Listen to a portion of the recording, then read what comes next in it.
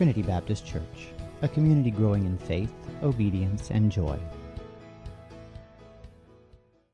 Once I thought I had it all figured out. Growing up in a church-going household blessed with most every advantage, I knew how the Christianity system worked, but I didn't care to know the God behind it. I spent years living my own reckless way, trying to avoid God by enjoying life. I was selfish, prideful, and angry. Thankfully, Jesus never gave up on me. I didn't think I'd cry until the end, but all right. He never stopped loving and pursuing me, and I finally found that his way offered so much more fulfillment and joy.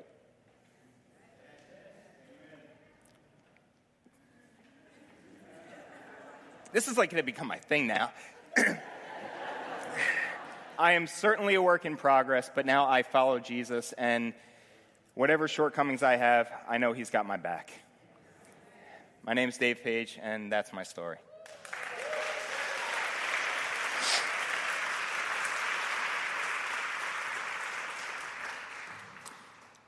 The scripture this morning is from Luke 5, 27 to 32. That's on page 2006 of your Pew Bible, and Colossians 4, 2 through 6. And I believe that's page 2286 of your Pew Bible.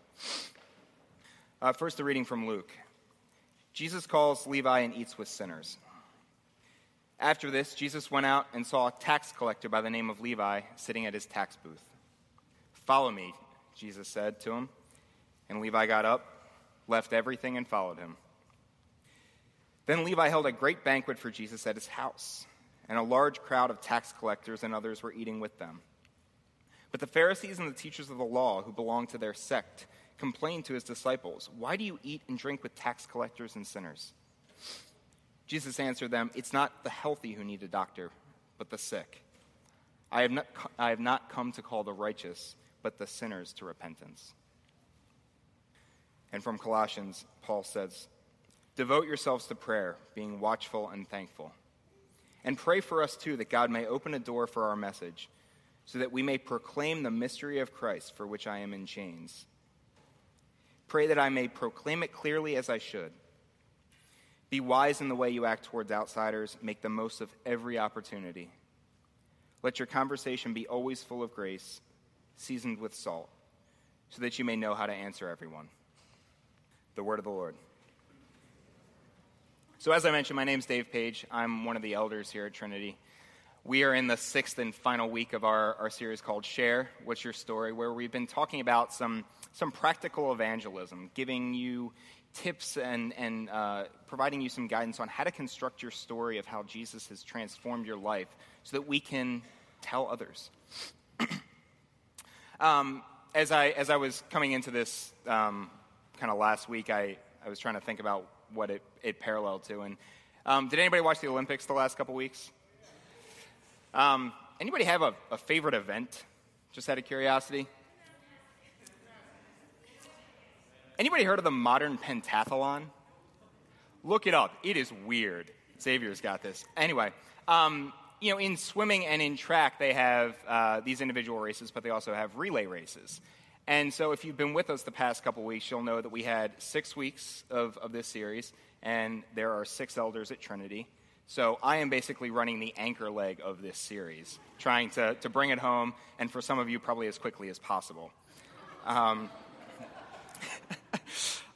So all the previous week's podcasts are up on the website, and I'd encourage you to listen to them in full. But if you were away, for the last couple weeks, or you're trying to catch up, let me see if I can bring everybody back up to speed over the last 5 weeks.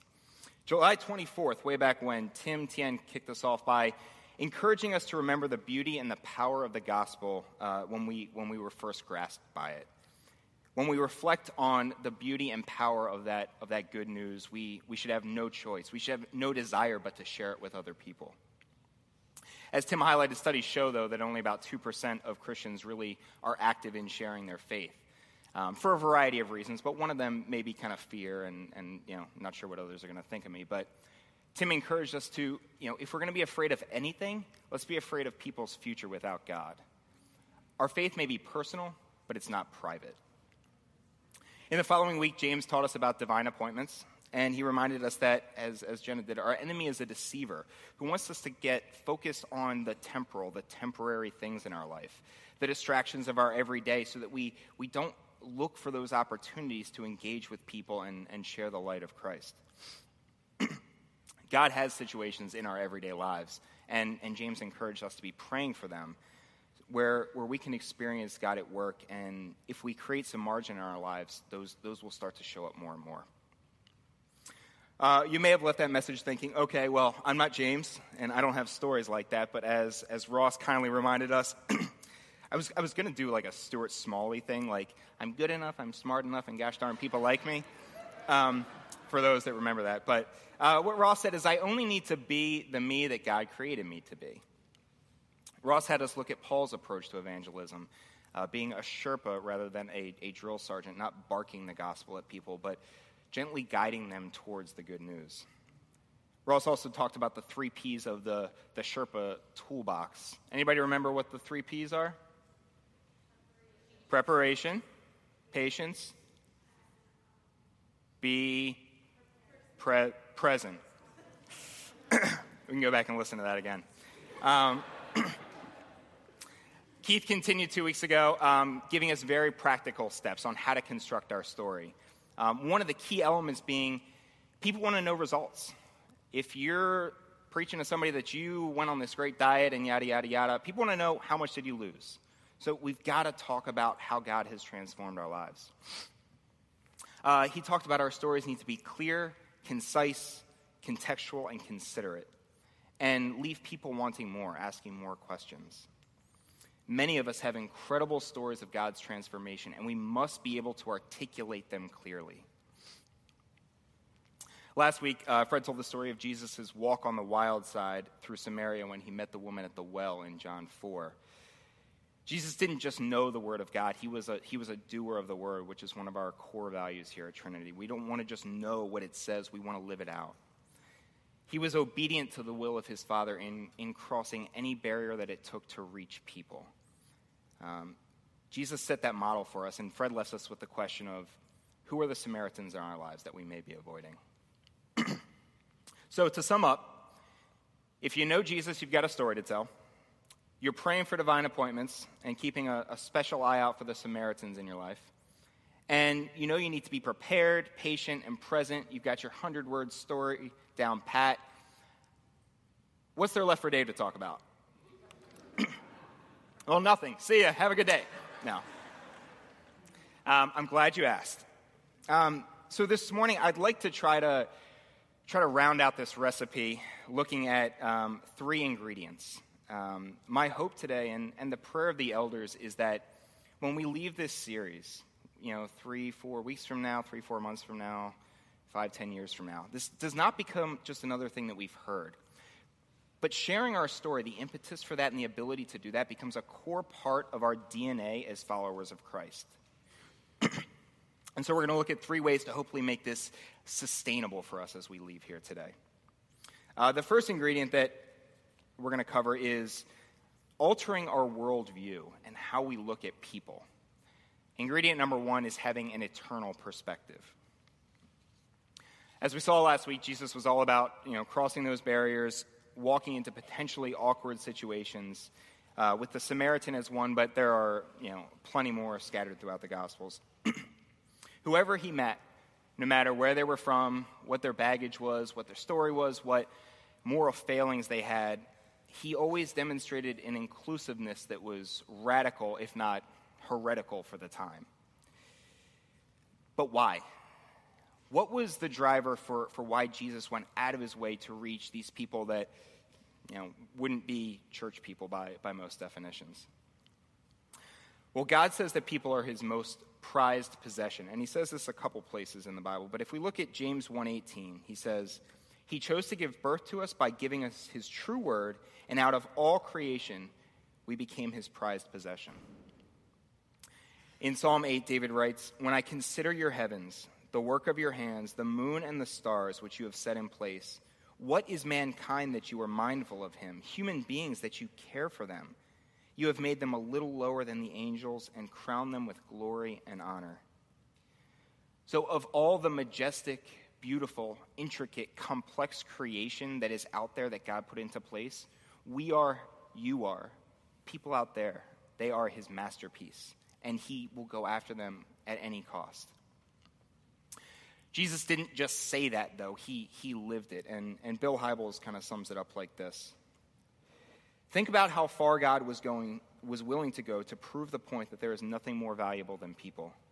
During wearying hours when Jesus was face to face with unbelievable emotional turmoil and unthinkable physical torture as he paid for the sins of the world, both yours and mine, he demonstrated once and for all that accepting sin-scarred people is of ultimate worth in life. When the executioner stripped the clothes off his back and pounded his feet and hands to a wooden cross with barbaric nonchalance, all Jesus could do was cry, "Father, forgive them, for they don't know what they're doing."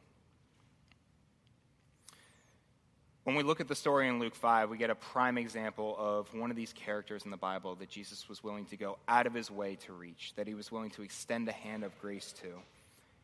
He gravitated towards these people, a man like Levi or Matthew, and changed them.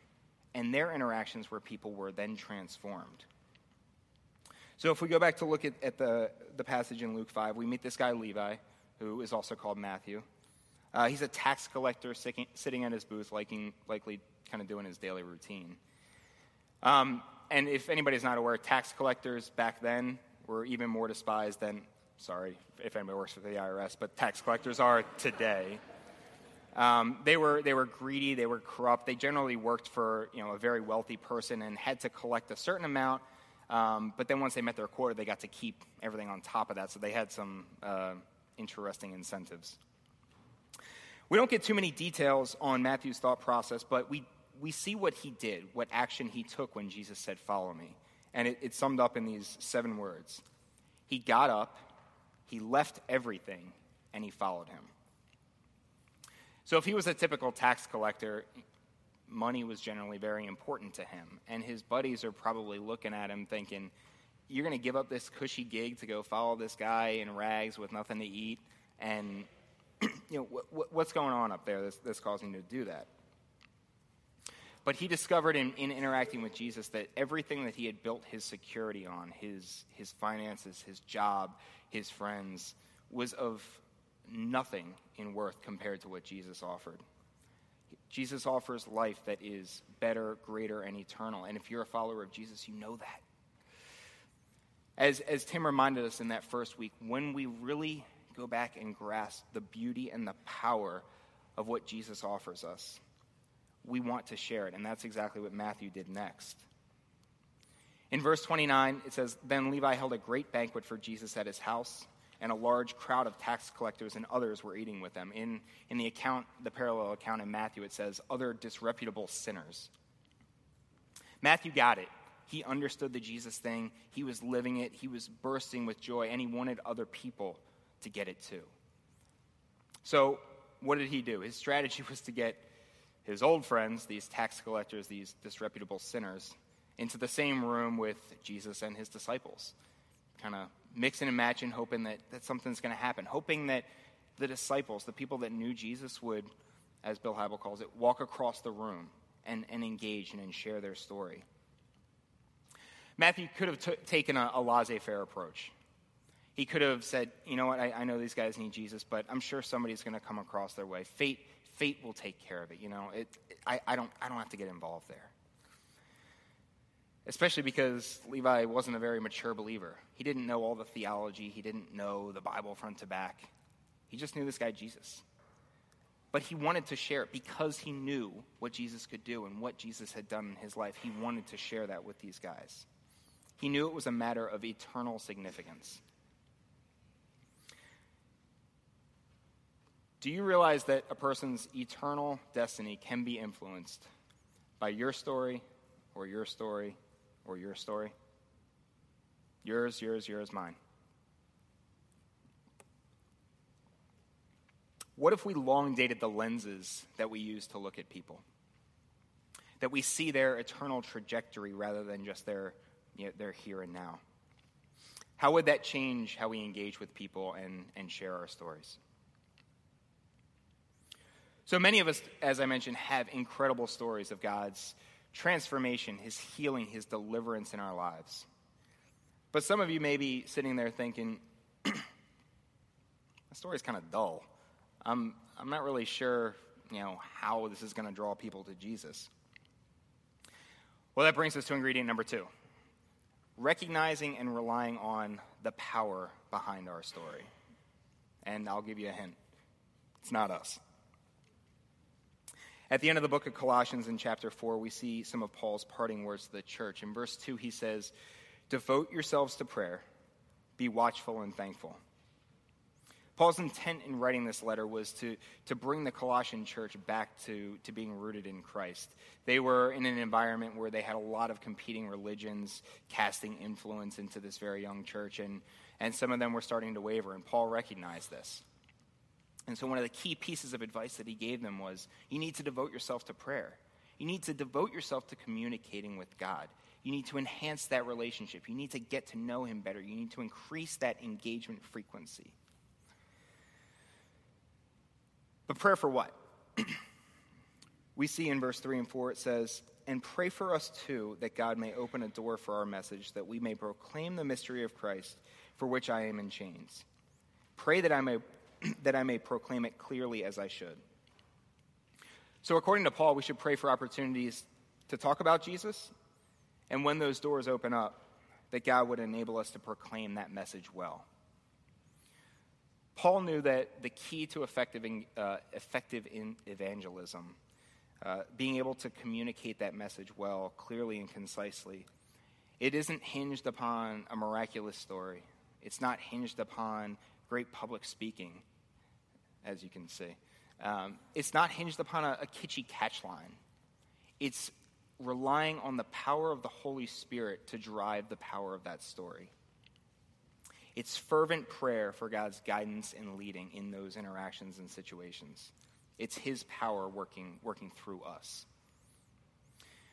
In Acts 1, right before Jesus ascends to heaven, he says, "You will receive power when the Holy Spirit comes on you, and you will be my witnesses." As followers of Jesus, he's given us his Spirit to dwell inside us, an advocate, to lead our path, to guide our conversations, to help us testify and reveal truth.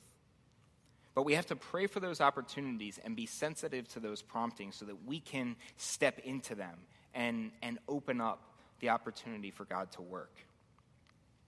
Even when it's something that is uncomfortable that he's nudging you into.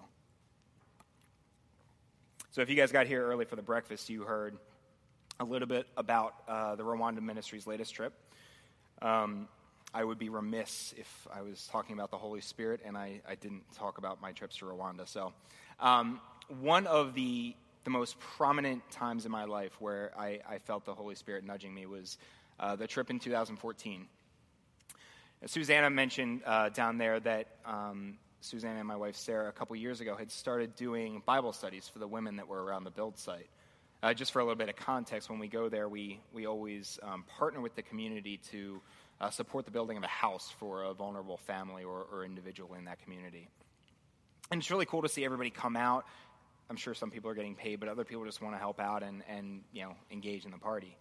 But the women kind of come out and usually just sit on the side, and so they got the idea to seize that opportunity and engage them in some simple Bible studies and illustrations. And so one day we were taking a break from the building, and this is my third trip. I've been on 3 trips, and I've been at a lot of build sites. So you'll see that I'm a pretty dense guy in a minute.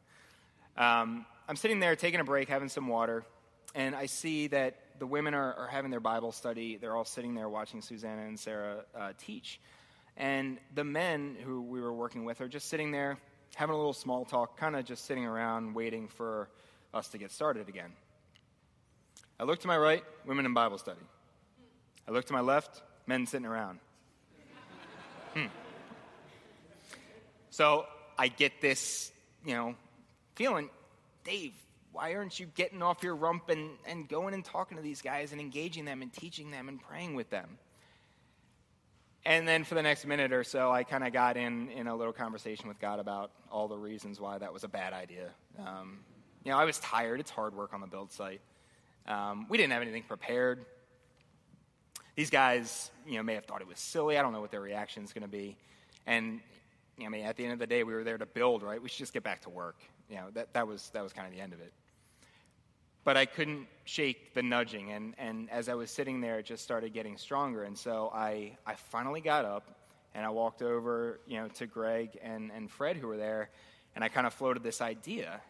And the three of us walked over, and we just say, hey, guys, can we talk to you? And we started having this great little, mini study, mini prayer time. We invited people to pray for salvation. We're not sure, if there was any direct heart change there, but, God used that opportunity because we were willing to step into it and be responsive to his promptings to do things that we are never going to fully realize on this side of eternity.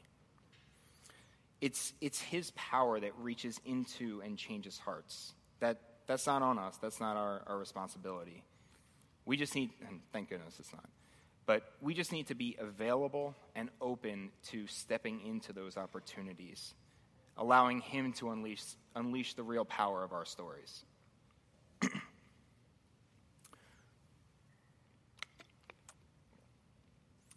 So, the third ingredient, the last piece I want to leave you with is relatively simple, but it can be a little unsettling, and it's not something that people like to talk about a whole lot. But ingredient number 3 is the sense of urgency, the urgency of eternity.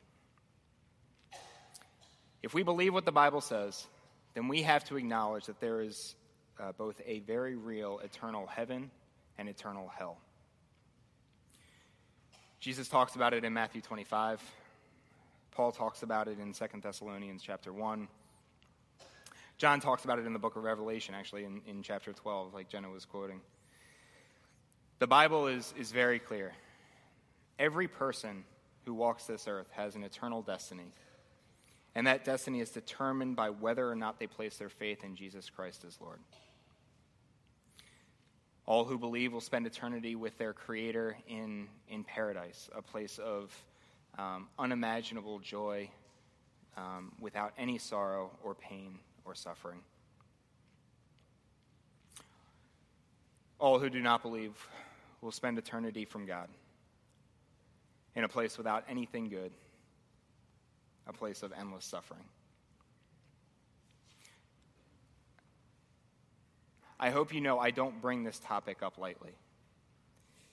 But we cannot go through our daily lives interacting with people who don't know Jesus and rationalize to ourselves that somehow it's just going to work itself out. It's not what the Bible says.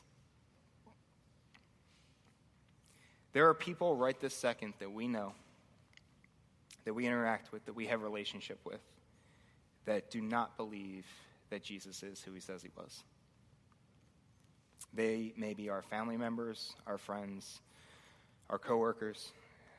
It could be the young woman making your coffee in the morning, the older gentleman in the apartment right next to you, the young guy or gal cutting your hair. As a wise woman in our congregation reminded me last week, you don't have to go far to find these people. They're all around us. People that desperately need to hear this truth about Jesus.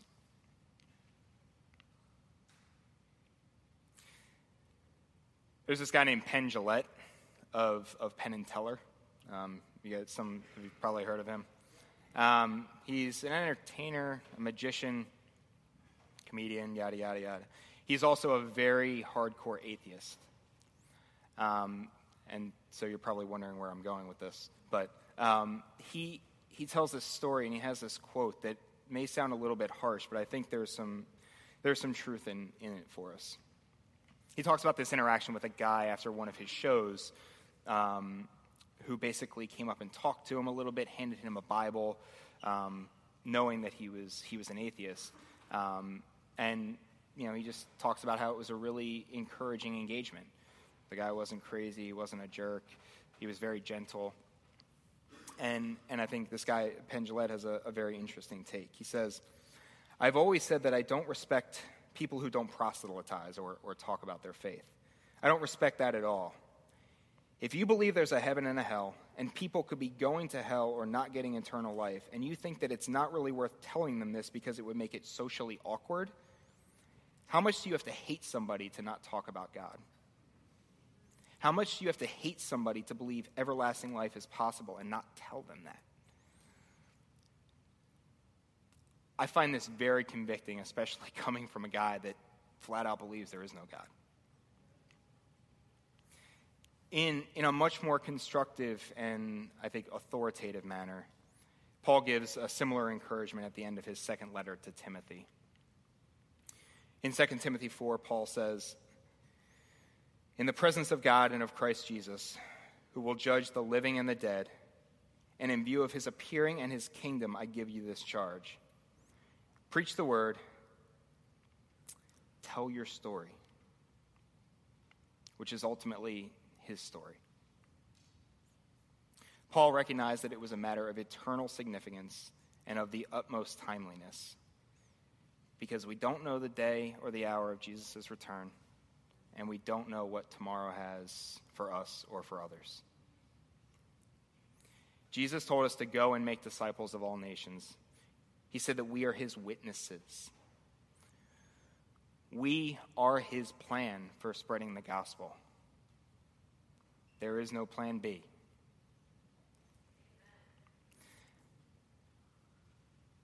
I hope you have heard me use us and we and ours throughout this sermon, because this is the fourth time I've done this over the past 3 years, and this was by far the most difficult. And I'm not sure if it was because we were trying to kind of loosely track with this book, or because it was the first time I was trying to wrap everything up. But I think it was more so just because this is extremely convicting for me. I wasn't sure if I was going to tell the story or not, but I got the time. So, as you heard in my testimony, I didn't always live my life shining the light of Jesus. Many would say oftentimes I still don't, so I'm a work in progress thing. But I grew up in Baltimore, or just outside Baltimore. I was there for about 25 years when I moved up here. And I still keep in touch with some friends down there, and none of them are believers. And there are a few in particular that I've had some loose conversations with and kind of worked on a little bit when it kind of fit into my schedule. But I got a text from one of my best friends down there about February, and he said, "Dave, just give me a call when you get a chance. We always miss each other, so it's good to kind of set up some time." He said, "Give me a call when you get a chance. I got some news for you." And so, Sarah and I had just Sarah had Jack. We now have Jack. I don't know what the right parlance for that is, but we had just had our little guy. Within the last year, and I had talked to this guy about it, and so I knew having a family was kind of in his priority list, so I was thinking that he was going to say, "Hey, we're pregnant." But I got on the phone with him, and he said, "Dave, I just want to let you know my dad has pancreatic cancer, and if you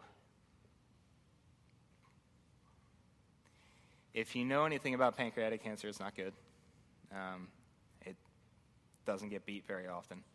And so I was kind of struck by that. This guy that I had known really well back in the day. I didn't talk to him that much anymore, but I was pretty confident that he didn't know Christ. And so I kind of put it on my to-do list to make it down there and talk to him sometime. I was praying for him, but I was just kind of putting on the back burner to actually make the trip and go. I would talk to my buddy, his son, every week or two, and I got to share with him a lot about what I believe, why I think Jesus is the way, what he's done in my life, and that was great. But when the time came in April, I finally booked a ticket. I took a day off work, and I headed down there. I knew he'd be around. He was in chemo at that time. He didn't have a whole busy schedule. And I was able to go to their house. I got to spend some time with him. We did the small talk. What have you been up to? How's the family? Are you ever moving back to Baltimore? I get that a lot. But then some of his other friends came over and kind of, interrupted, kind of cut off the conversation. And so I sat there, out on that lawn with the family for another 2 or 3 hours. And I never got to share Jesus with this man.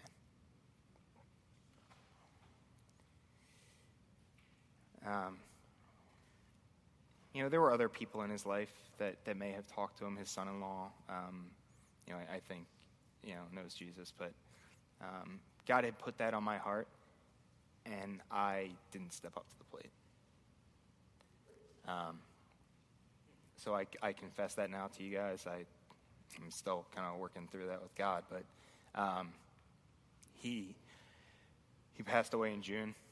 I went down there for his memorial and got to talk with the family a little bit more, but I don't know. It was a missed opportunity. Let's not miss these opportunities, guys.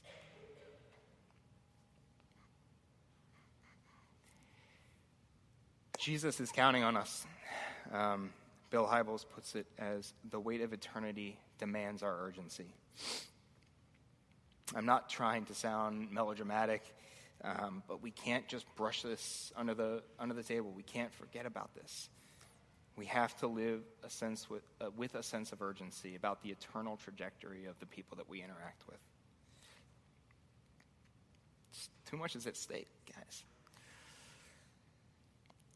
At some point, if you're a follower of Christ, you're going to say goodbye to this world. And we have an awesome, joyous place awaiting for us. But who are you going to see there? And who aren't you going to see there? Let's strive to make sharing our story an integral part of our identity in Jesus. If we believe it, we will tell people. Let's allow God to use us for his purposes by viewing people through that eternal lens, by embracing and relying and banking on the power of the Holy Spirit to work through us, to lead those interactions, to open those doors, and by living with a constantly renewed sense of urgency, because it doesn't get any more important than this. Let me pray for us.